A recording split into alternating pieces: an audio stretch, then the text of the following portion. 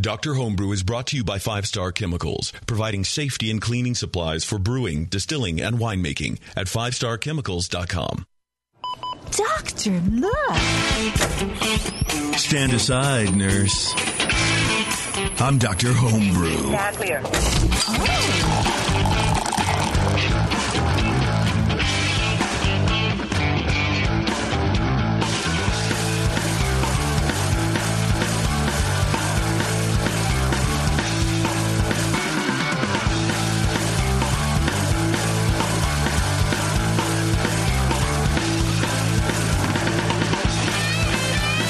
All right, everyone, welcome back. Another fine edition, if I do say so myself, of Dr. Homebrew.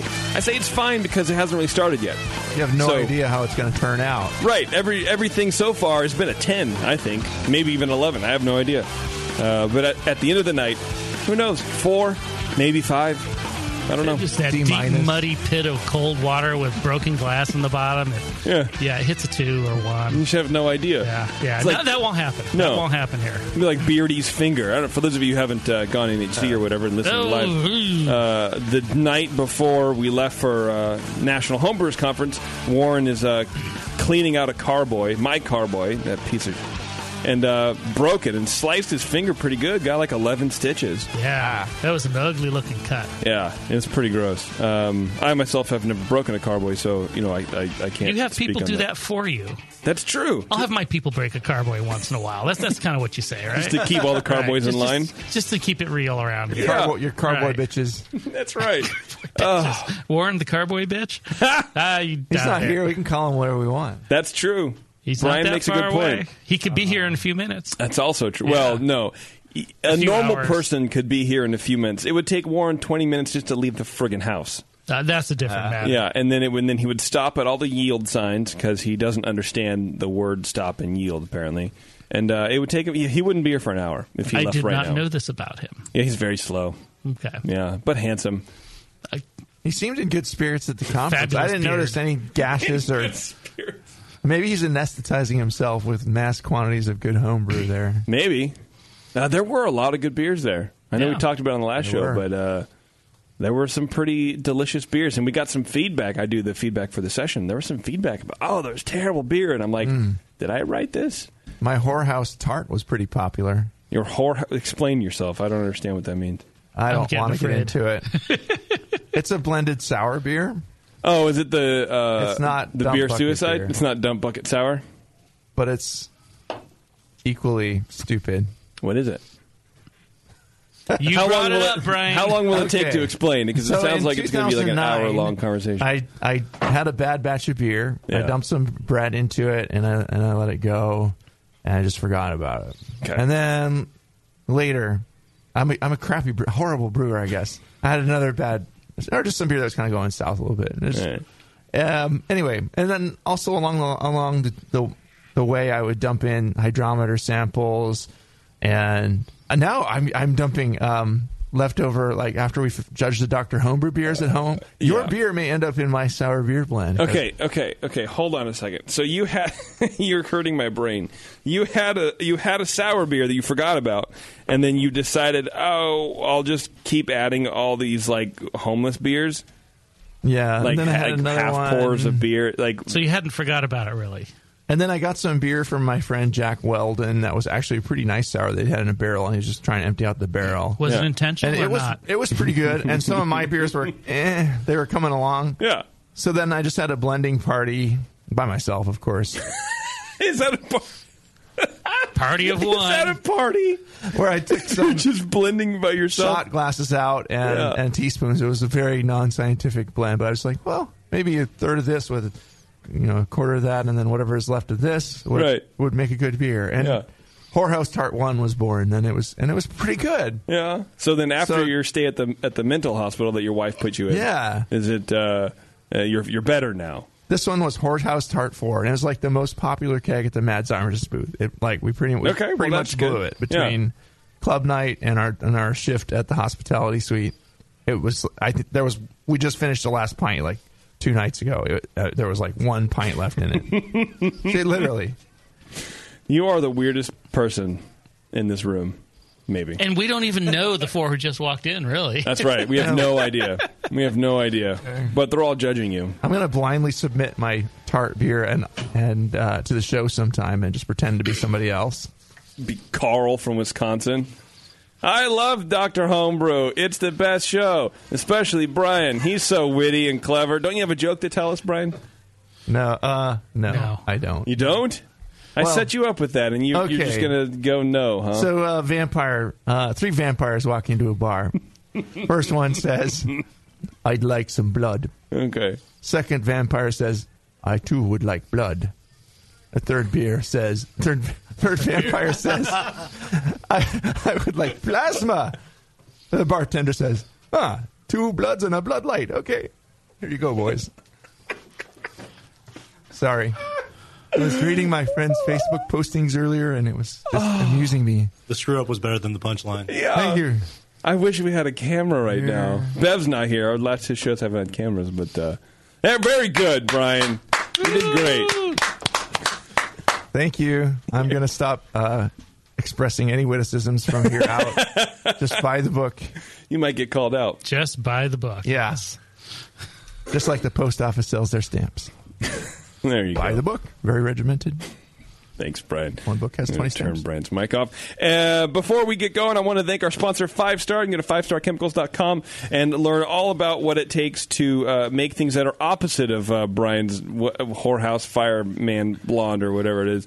If you want intentional sour beers, that's fine. But if you don't, and if you want clean beer and clean home brew, check out 5starchemicals.com. They got PBW, Star San, all that kind of stuff. And for people who are on the show, you submit your beers, you get a nice little sample pack and a cool thing from 5-Star. So those guys hook it up. We love 5-Star. They love you. And conversely, we love you, I think, right? Anyway, however that works. But check them out, 5starchemicals.com. Did I confuse everybody? I don't know if I'm in the 60s or I'm feeling creepy now. What did you just say? I don't know. What did someone slip into my Nelson here? I have no idea. Bubbles. JP's been crossed with Barney. Maybe. Teletubbies. That's true. Tele-JPs. Yeah, the purple one. Right. Okay, so let's talk about the show we have going on. So we have Chris, Dave, Ryan, and Dandridge, right? And you guys are from Napa. That's right. What club? What's the club up there? The Bung Brewers. The Bung Brewers. That's a shortening of your club's name, isn't it? The Brewers United Napa Guild. There you go. Oh, okay. With the Bung Brewers. I like it. Sounds good. In 20 minutes, Brian will have some sort of witticism written about it. Clubs love their acronym. When I was taking classes at UC Davis, is this the witticism? It was no. Oh, it's okay. just a comment. Story. Okay. I just loved, Michael Lewis. He was talking about the brewing, and then he'd talk about the bung, and kept saying bung, and I'm kind of a fan of Beavis and Butthead, so yeah. I'm in the back going, bung. Who doesn't?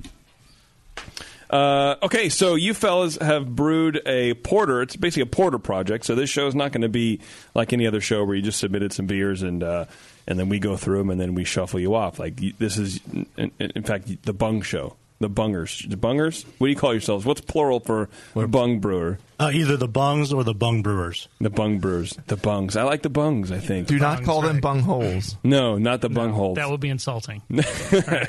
That's easier to pluralize. This is going to be the porters of the bungs. That's right. The bung porters.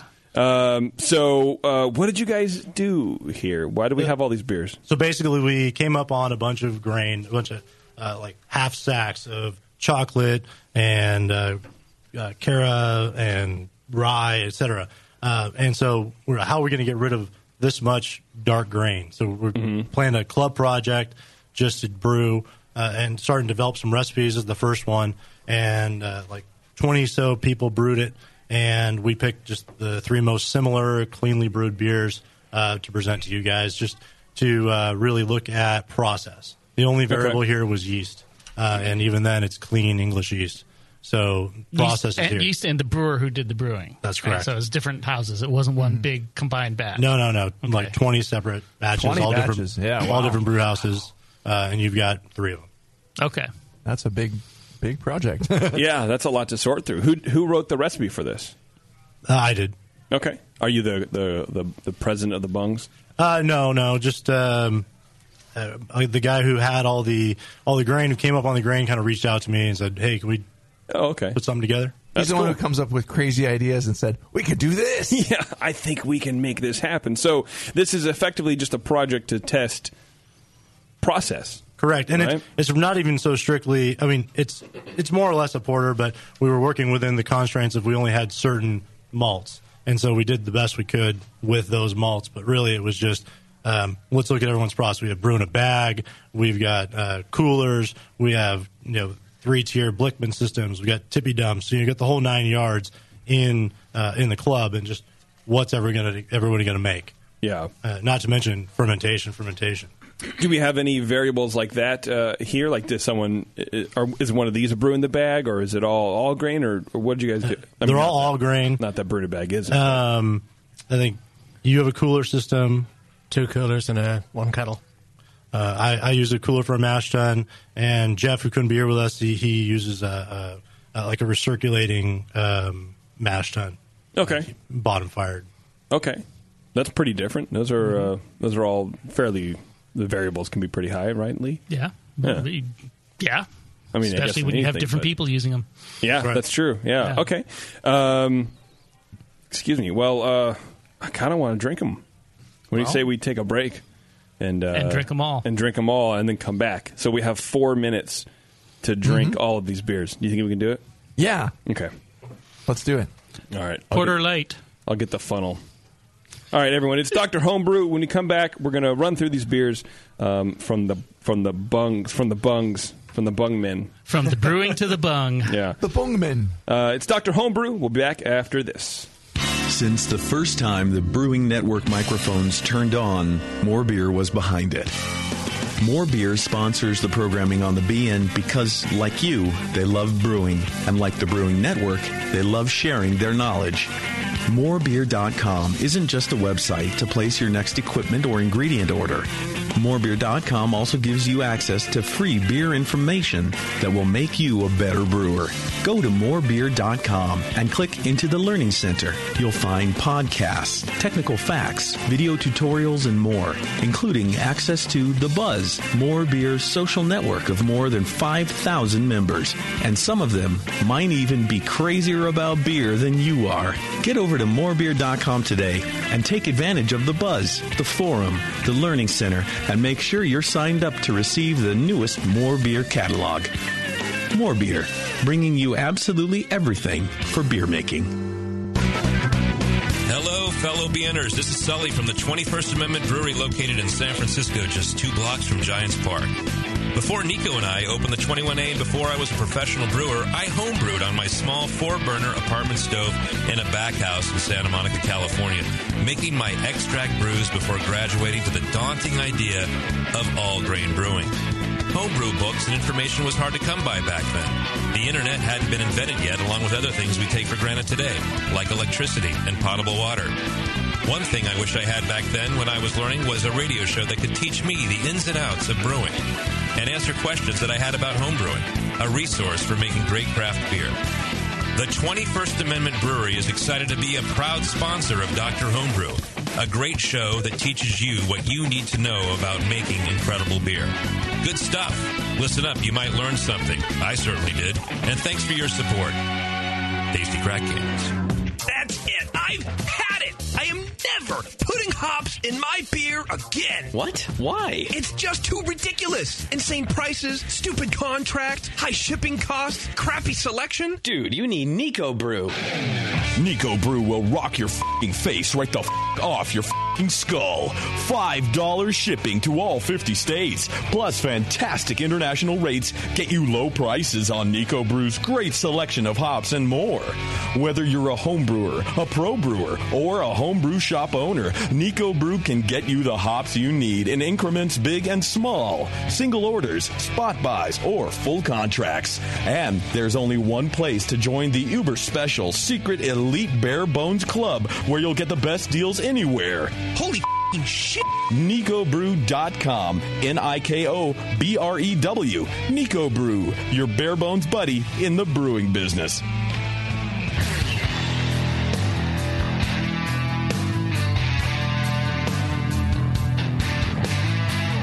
Now, back to the examination.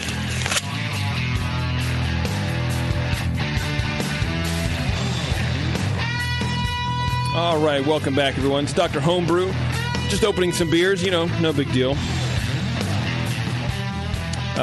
So, Lee, you were saying that this is a robust porter. That's what they told us. Okay. That sounds about right for the beers we got. Okay. All right. Excellent.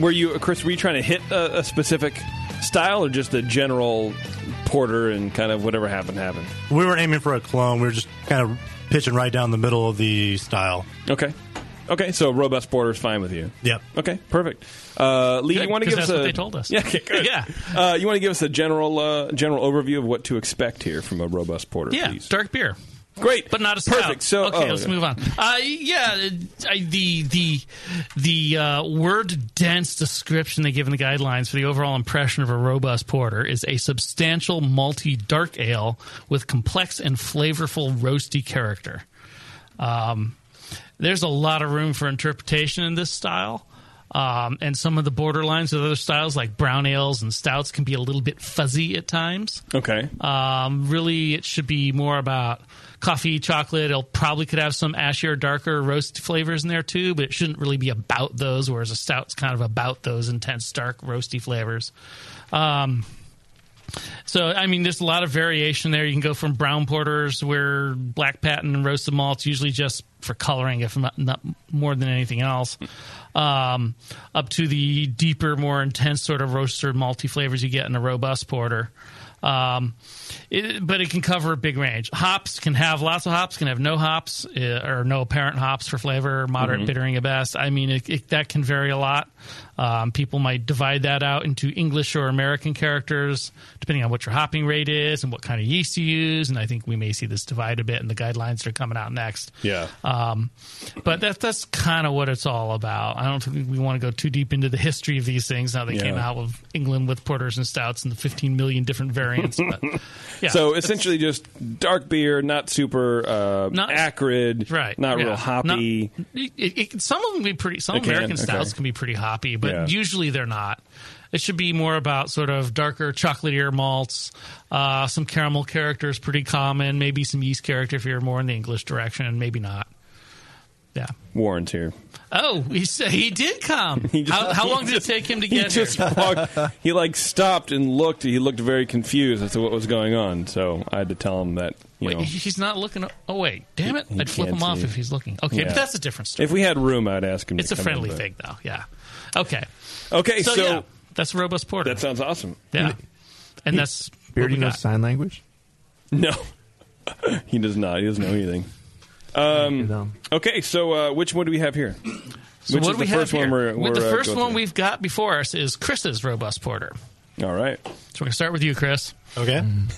You're closer. You're the closest. That's right. You're the closest. That's right. Which might be dangerous, but that's why we chose you. I thought this beer had a nice, rich, inviting aroma to it for myself. I had aroma-wise, it's rich and roasty up front, a little bit of coffee in there, and it seems like a clean ale ferment.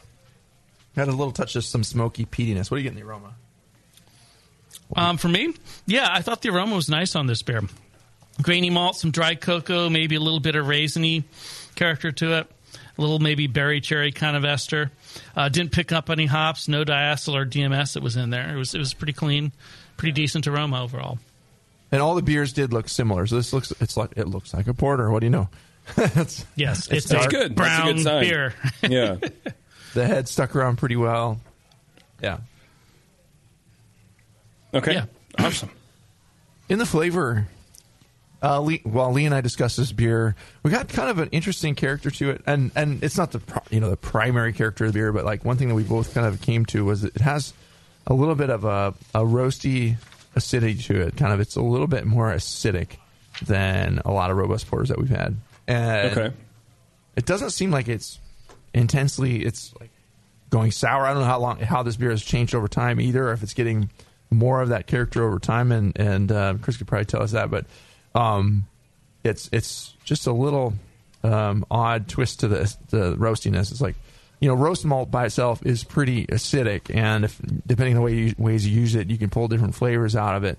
If you use a higher temperature sparge. You can extract more harsh, tannins and harsh astringency out of it in the mouthfeel, but also these kind of a little more biting flavors that you can get. And I don't know if that's what happened here. It doesn't seem like it's a beer that's going sour to me because it doesn't have the funk. But if it is going sour, it's having like a clean little lactic edge to it, or not lactobacillus. I get it like a little tart thing versus a set. Yes, yes. Why is that? What do you think? What do you think's going on? We were a bit puzzled as the cause. Okay. So, I mean, it has both this kind of very drying, almost astringent character. To me, it had a little metallic note to it, and this sort of sourness to it, the sort of medium-low sourness. Little more than low in my mind. It's pretty prominent. Not like in your face, but it's definitely there. And usually, if you got a sort of an astringent character in a dark beer, the first place I'd look is like over sparging. But usually that will happen when the water pH rises too high. And this, if anything, is obviously a low pH beer. So I'm not sure I could pin down any one cause for all these things. So there might be a couple different things going on, and that could get complicated to figure out. Or if the temperature's too high, or if you run your sparge too long, or There's other things that could happen. So so you're saying it's not necessarily a contaminant. It doesn't. The sourness doesn't quite come across like there's a microbe that's unwelcome in here.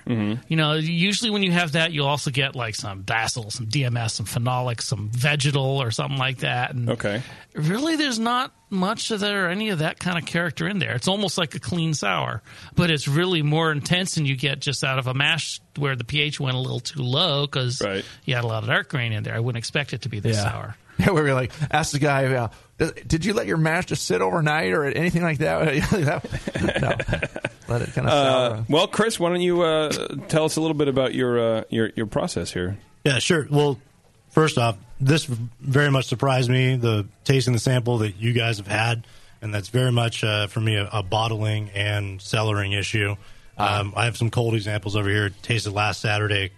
Completely different. No, maybe we should open them. Yeah, let's fire those up. This actually is very similar to the bottles both me and Brian had. Sure. A few days ago. They got milled off on a very hot day in Napa, and like I say, I know from competition my beer does not travel well, and that's probably just my bottling is not the best. I don't do a lot of it, and so anyway, as far as process is concerned. I do watch my pH. I've had this beer for quite some time. Brewed it in late January, and so it's had plenty of time in bottle to develop any off character that you're probably sensing. So Brian just poured us. Sorry, Chris just gave us another bottle of this same batch. Exact same batch that you said you'd kept cold. Yeah, wow. It is a totally different beast. Under 40 for the entire time. So the sourness is not there. That's correct, yeah. It's much richer malt flavor. Let's talk about your bottling procedure, bud. I think we've honed in on what's going on here.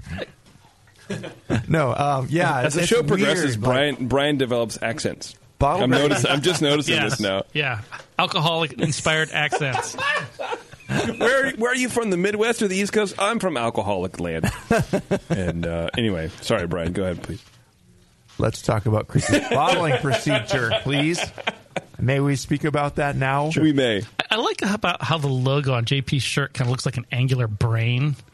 It's this Wireman logo with the Wireman malt thing. It's a crosshatch. It looks kind of like a brain full of triangles. Perfect. It inspires me to speak in funny accents. I walked by their booth at NHC and they said, "You do not have a red shirt on."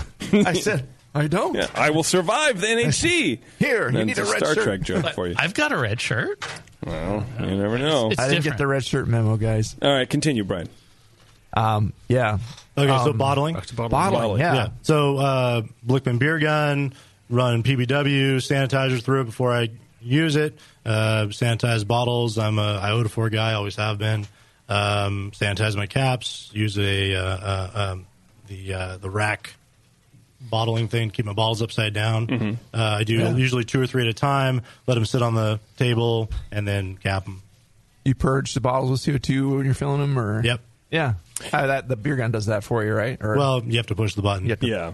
Remember? Can you take those beer guns apart and clean them out? Kind of. I don't have one of those things. Yeah, so you can actually pull the little clips apart, and it comes with a little bottle brush. You can clean the inside. You can inspect the inside and get something in there to get rid of any chunks or stickies on the sides. Well, those are generally nice tools. I was like, when I asked him that, let's talk about your bottling procedure. I'm like, I know he's going to have like the awesomest equipment and the beer gun and all the Well, probably is that I bottle every few months, and I should probably just throw the hose away between. That could be your weak spot. Yeah, give it a quick look over. Whatever it is, I mean, you've got some good equipment and some good technique there. Mm-hmm. Something did not work. Yep, agreed. It's really, I mean, with that in mind, I would say my initial guess that it wasn't really microbial. Probably it is if it went that sour in the bottle. The astringent part general probably, yeast that's floating around the air. The astringency part maybe could just be what's dark, gross grain left over after some of the malt's been eaten out and making it out of balance. But that it's really pretty sour. And the other beer that you just poured for us is totally clean and it's quite nice. Is it something that is consistent through all your beers, or is it kind of hit or miss? Like, have you had this specific problem before? I would say yes. Okay. Probably when I've shipped beer a long way. Then I will have issues like that. Like I sent some beer up to the Upper Mississippi Mash Out a couple years ago.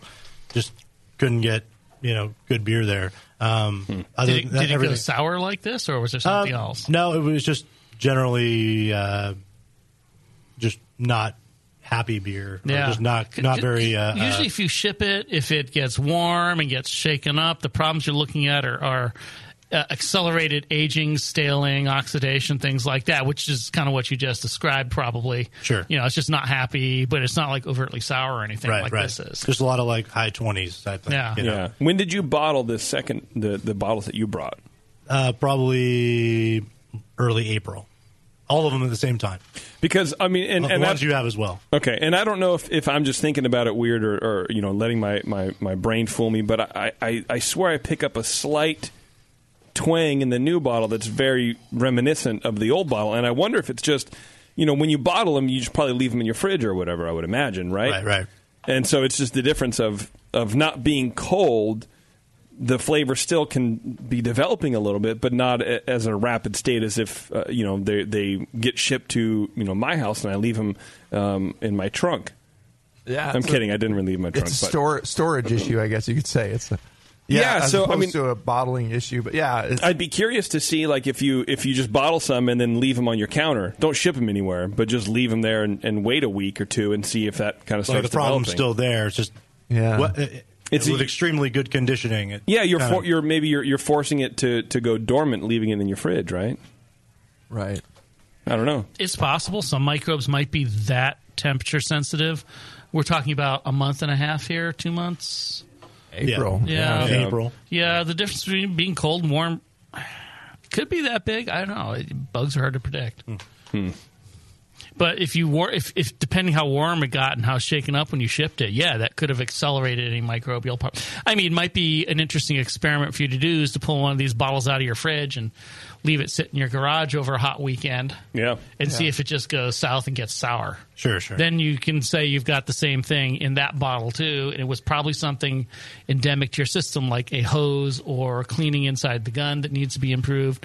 Whereas if that doesn't change, let it sit for a couple weeks after that, it doesn't change. Maybe it was just some of the bottles and we got the unlucky ones had something in them that went south. Or it's in the keg. I mean, it could be your racking process. In the keg, it's probably being all of them.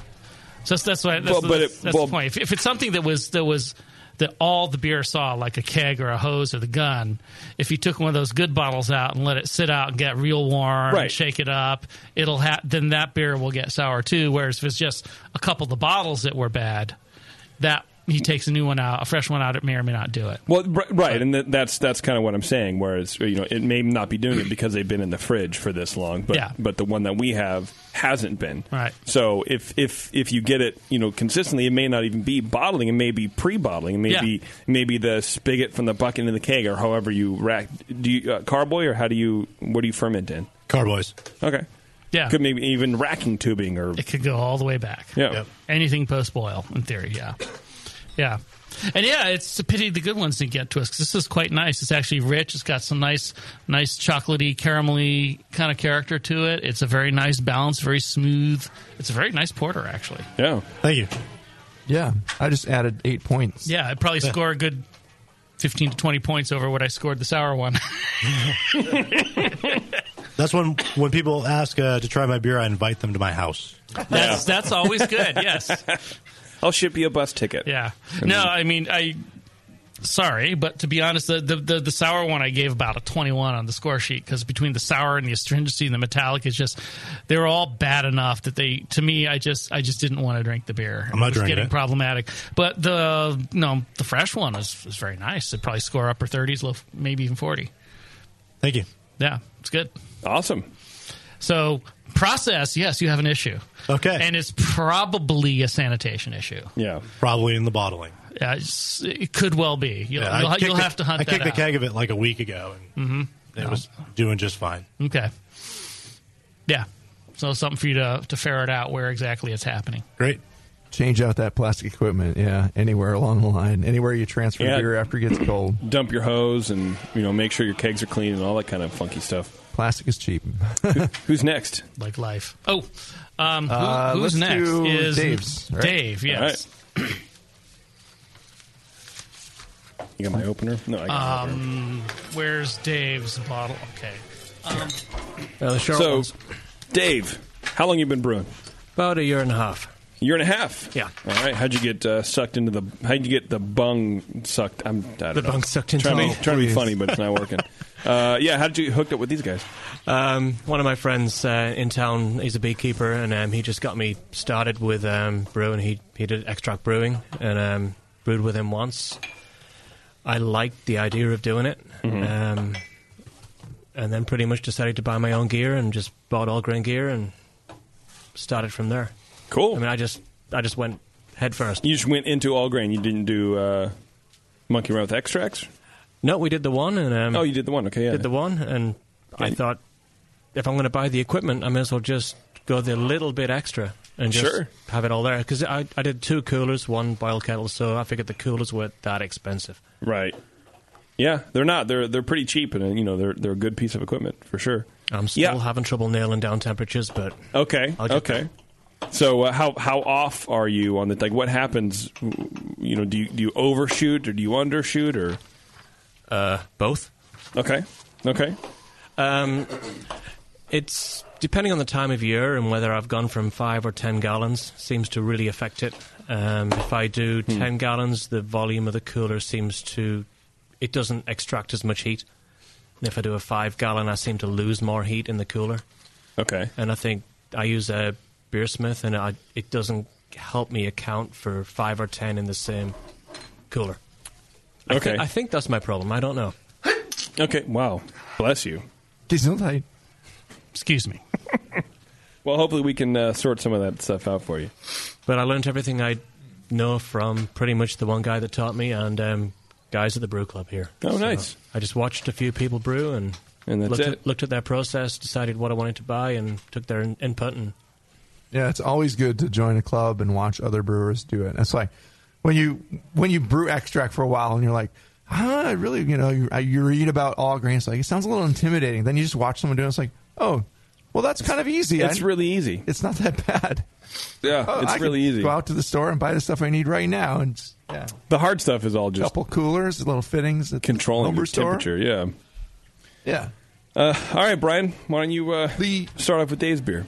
Yeah. In the aroma, I found a light little phenolic in the aroma, kind of a little medicinal character in it. And it's kind of covering up some of the other elements. I'm getting a lot of chocolate, which is nice, and a little roast in there. No hop, and no DMS or diacetyl or anything like that.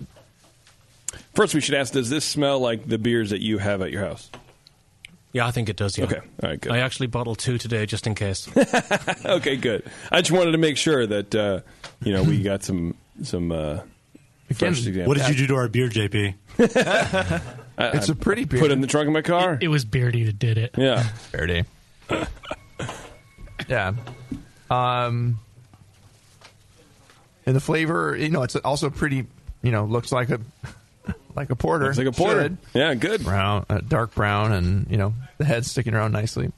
But flavor wise, it has a nice some roasty notes in there, and in the flavor, I'm not getting as much as of the background note of that chlorophenol that I was getting in the aroma, and then even in the aroma is kind of fading. There's like this light little whiff of medicinal something that comes out at first that bugged me a little bit, but yeah, it has a kind of a low, the hop is very background where it should be, kind of a low earthy hop flavor in there. It was also slightly acidic and biting in the sample I had, but I think this sample might be a little bit better, honestly. What do you think, Lee? Does this one taste like the one you tasted it's at home? pretty similar, yeah. Fairly similar, yeah. Yeah, maybe a little bit less than some of the phenolics, but they're there, yeah. So if there's variance in the bottles, it's probably a case of the bottle condition. Recycled bottles. It's possible. It's hard to say for sure, but... A lot of times phenolics will come up from wild yeast, though, or... and it's like the old thing was, people used chlorine to sanitize. Of course, nobody does that anymore. Like, if you don't rinse it like extremely carefully, if you use bleach as a sanitizer, it just, you get an instant chlorophenolic. But I haven't come across anyone who's doing that anymore lately. So, did you guys crack open one of the fresh bottles? Yeah, just to compare. That's not a fresh one. Fresh ones are in my bag. Oh, this is not off the keg, but it's one I've had cold since you gave it to me 3 months ago. Oh, okay. And? Is it different?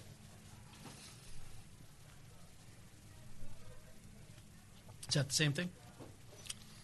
No, that's the one you gave me. Okay. Oh. Is it different? I would say it has the same thing, maybe a little bit less intense.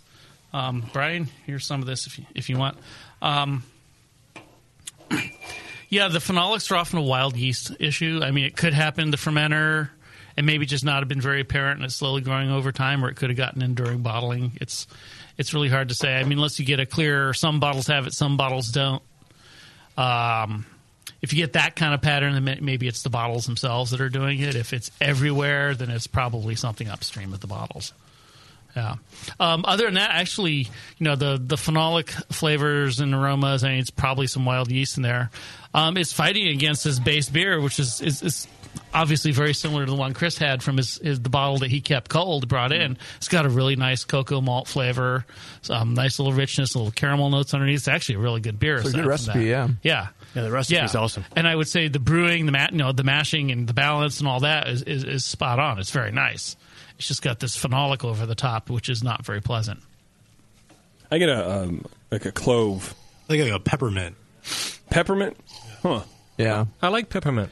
I don't get peppermint. Yeah, I could sort of see that. For me, it's like white pepper with a touch of shower curtain. Plastic shower curtain. Plastic shower curtain, kind of. Yeah, not much. Yeah. When was the last time you licked a shower curtain? I don't have to. I just smell them. Actually, I have glass doors in my bathroom, but yeah.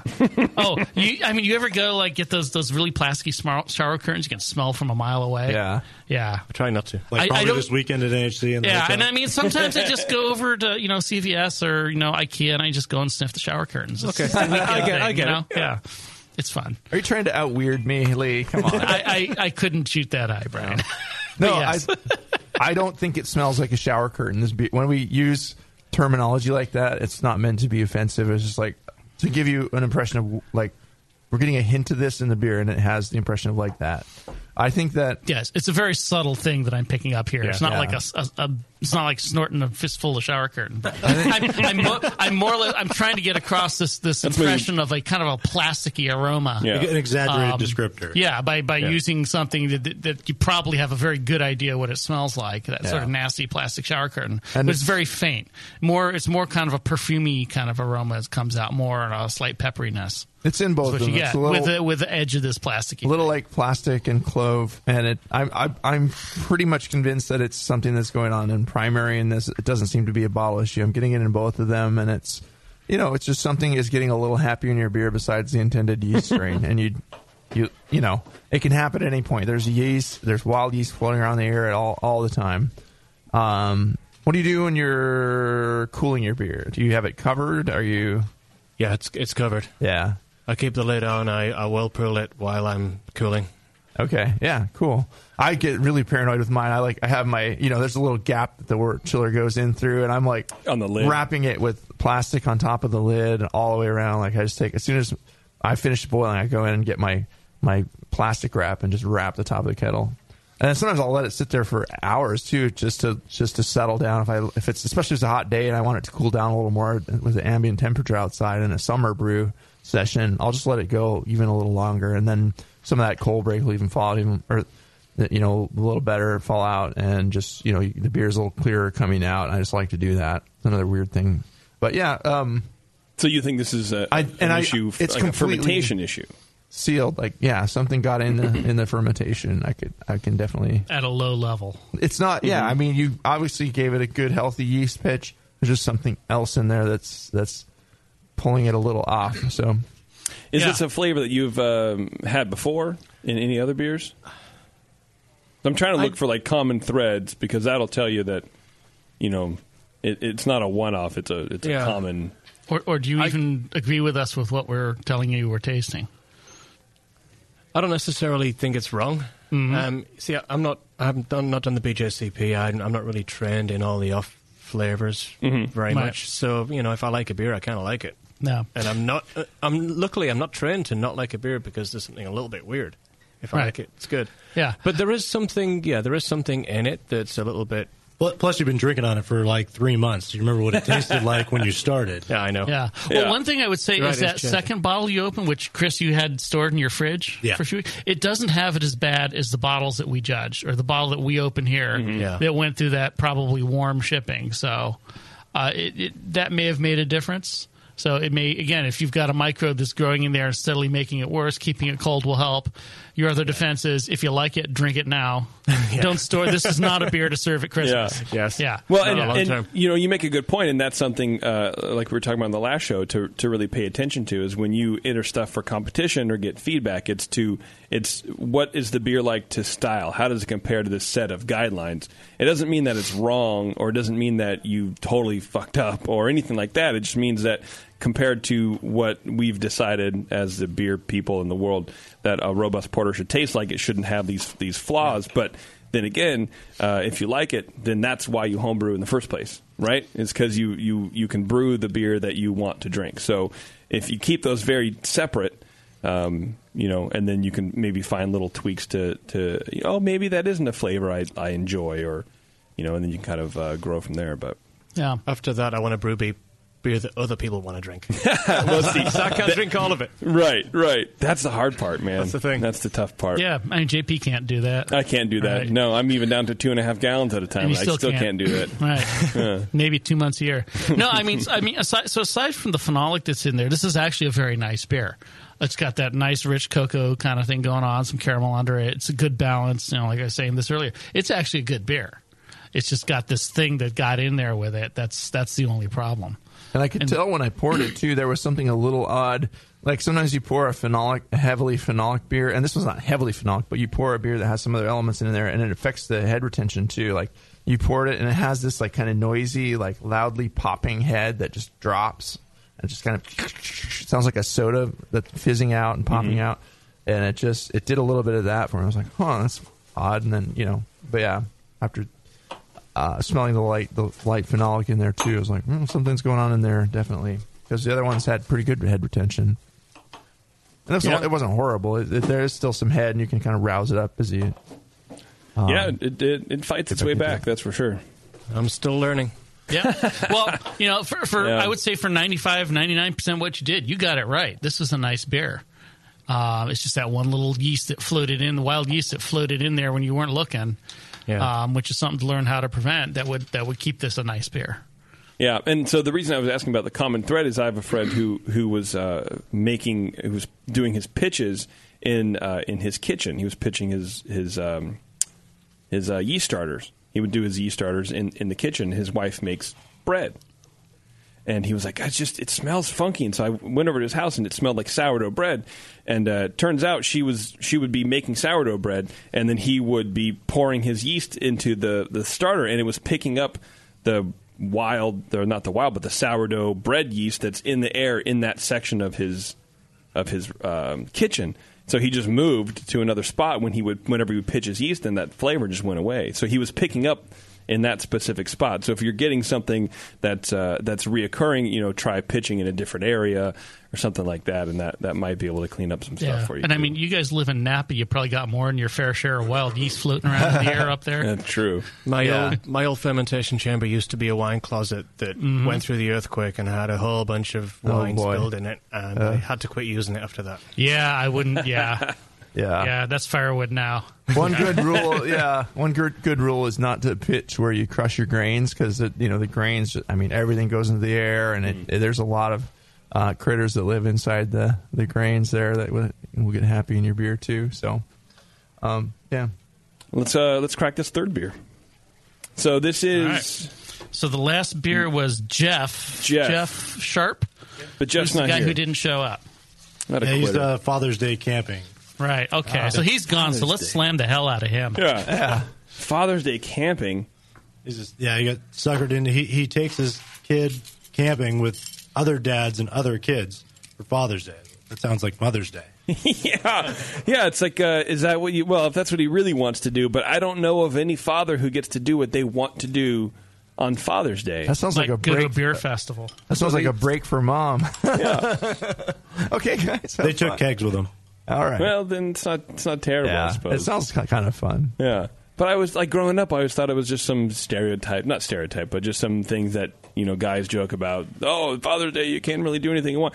I don't think you really can. Father's Day isn't for fathers. It's for mothers to make their children understand how much their fathers mean to them or something. I don't know. I'm going to the Pirate Festival in Vallejo. Oh, yeah? I heard about that, yeah. What's a pirate fest? I don't know. It's like a Renaissance fair for pirates. Oh, really? Yeah. It's right next to Mare Island Brewing Company, too. So. Oh, really? Pop in for a beer, watch some cannons, have a beer. They have cannons? Oh, yeah. That's insane. That's crazy. That was beer, then cannons, then beer. Thank you. Right. Okay, in that order. Well, Is there something wrong? No, that sounds good. And then beer cannons, which is a whole different thing. Well, this is very robusty portery, which is very nice. Yeah, this one has a really nice aroma, pleasantly roasty, low coffee-like notes in the background, clean ale fermentation. I didn't get any obvious fermentation issues in this one. The hops in this recipe. Yeah, we didn't go through the recipe yet. I haven't gone through the recipe yet. Talk about that after we kind of go through these three beers too, because the hop is nice and low where it should be. Mm-hmm. The low fruity ester is kind of in balance with everything else there. No bad stuff in this beer in the aroma. Yeah, I will say that the common thread runs through them all. I mean, you can definitely tell that they're the same recipe in that regard. The process is pretty. Pretty solid. I say they're very, very. Obviously the ingredients are all the same. They very much taste that way. Yeah, very much Menacer, which is great. That's hard to do when you have that many variables. Yeah. And the brewing on these beers, actually, all three of them judged by them is actually came out with very similar results. Mostly the sanitation issues or the wild bugs were an issue, but the beers underneath were very, very similar. Yeah, kind of like a rich American style porter, like a Black Butte kind of a thing, or that along those lines, with a real, a solid roasty edge, and not so much in the middle, like not a whole lot of caramelly flavors mixed in with the roast. Mm-hmm. Just coffee and roast, and chocolate, and and some caramel in here. It's a good recipe, man. Yeah, I really like it. And this beer, of course, it's the guy who was not here. Whose beer we decided was the one we liked the best.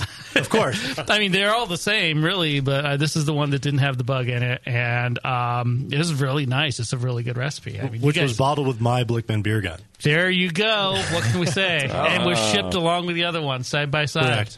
Well, that might be much later. That might be a clue right there. Did you bottle his beer first or before or after? Months later. Months later. Interesting. Okay, a month later. So maybe he's had less. Well, yeah. You didn't change any equipment on it since then, or you? Well, you cleaned it when you did. Maybe I boiled the hose, or something like that. Yeah, you could have cleaned it better that time when you were bottling, or you were in a hurry the time you did yours, or you flushed out whatever was in there. Yeah. Who knows? I would just BLC the lines right after you. Well, if you're not going to bottle for a while. And I'll tell you this: the guys who came to you to put together a recipe, you did a good job. This is a very nice beer. Cool, thanks. We kind of went a roundabout way of getting to a porter, but we got there. Yeah, it's a very nice porter. It's very, very, very chocolate coffee, a little caramel. It's very mellow, smooth drinking, and it's. I'd be happy to have a keg of this. Yeah, and the hops come through right underneath, and yeah. You want to run through the recipe real quick? Yeah, do that. Yeah, that'd be a good idea. Might be some curious people out there. If there's not, after listening to this, they should be, because it's a damn nice beer. Okay. Well, again, like I said, we were working with what we had. It wasn't like I went to the shop and built my porter. This was more just trying to get the color and flavors we wanted.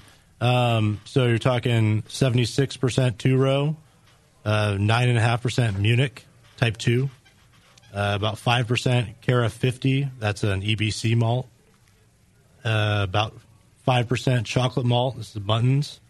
5% chocolate rye from Environment.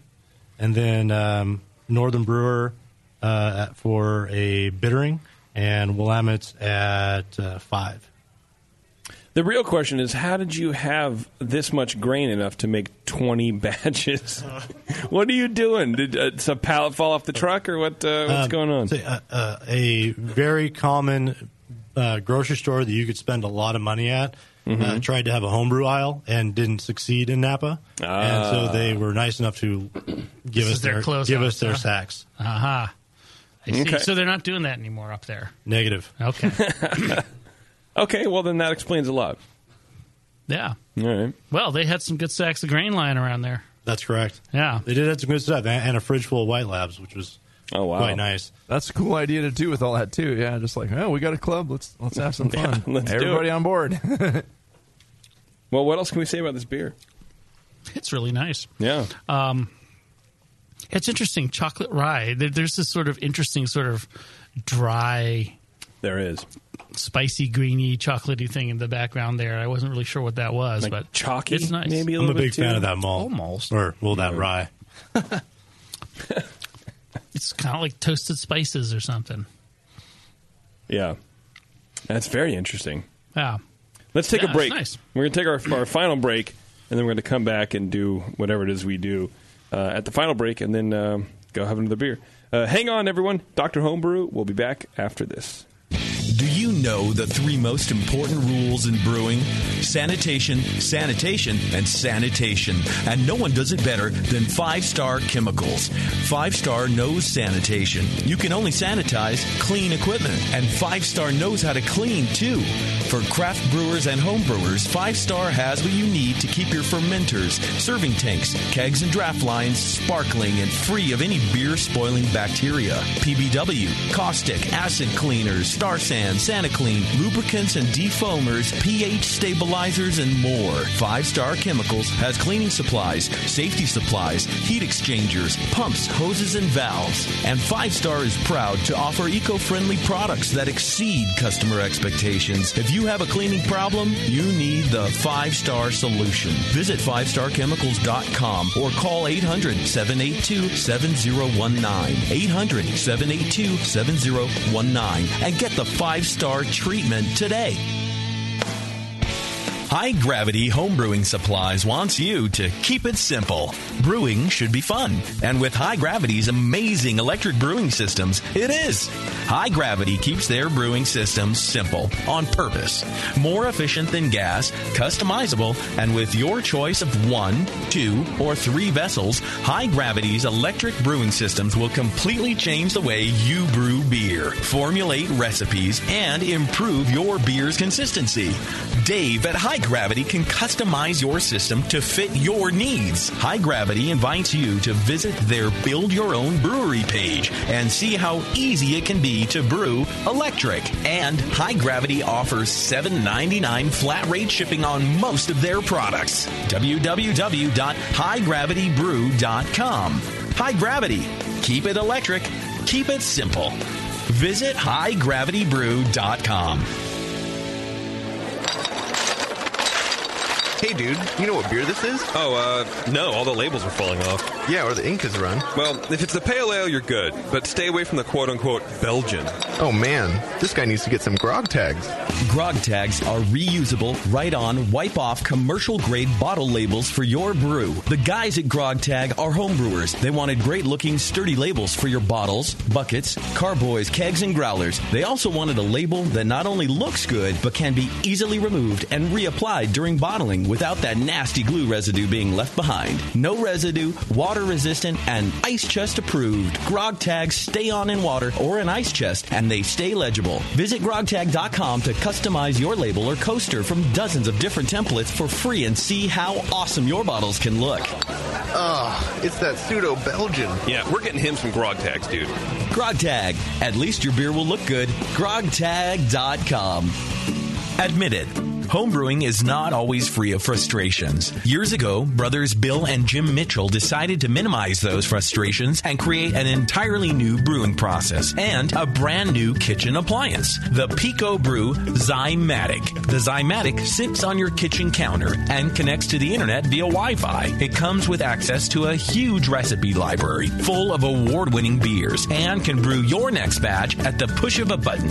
Improve repeatability and refine your recipes with the Pico Brew Zymatic. With minimal cleaning and hassle, the Zymatic enables anyone to brew craft beer in the comfort of their own kitchen. Just add your ingredients and the process of homebrewing becomes simplified and automatic, allowing you to focus on what really matters while you brew. At Pico Brew, they believe everyone should be able to enjoy the art of homebrewing and make their own damn good craft beer. See the Zymatic in action today at picobrew.com. I'm sorry to tell you this, but we're going to have to pour you out. Back to Dr. Homebrew.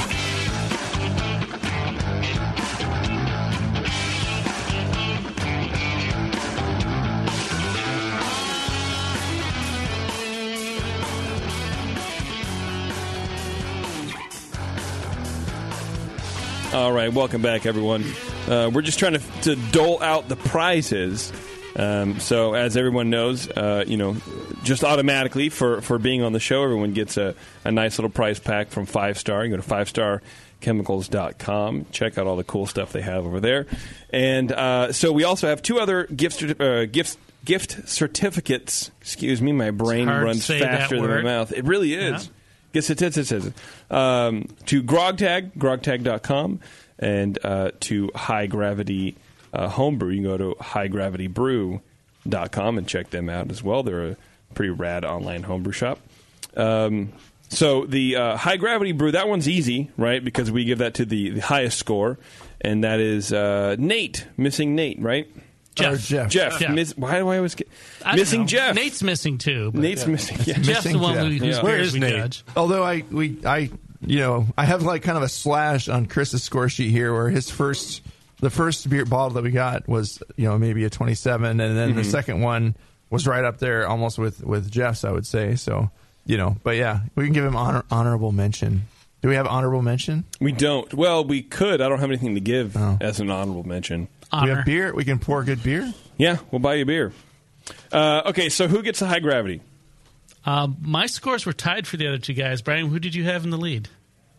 I had Jeff in the lead initially. In the lead for the other 2. Oh, or in the trailing position. In the trailing position. So missing Jeff gets the High Gravity certificate, right? Yes. Okay. Congratulations, missing Jeff. Yes. Okay, now for the Grog Tag, $40, at least your beer will look good gift certificate. That goes to Dave. Or no. Yes, Dave. Dave? Right? Yes. Let's just give it to Jeff. No. Because at least he can bottle beer, right? True. Well, if you've ever heard of Grog Tags, they're reusable, customizable labels you can get online and they're pretty punch in cool, some stuff, and they're rad. So that's their tagline, is at least your beer will look good. And so I'm waiting for the approval from Lee here, but he's thinking about farts. I gave both of them the same score, so... Oh, so just like... Brian's the tiebreaker. All right. Well, there you go, Dave. You win.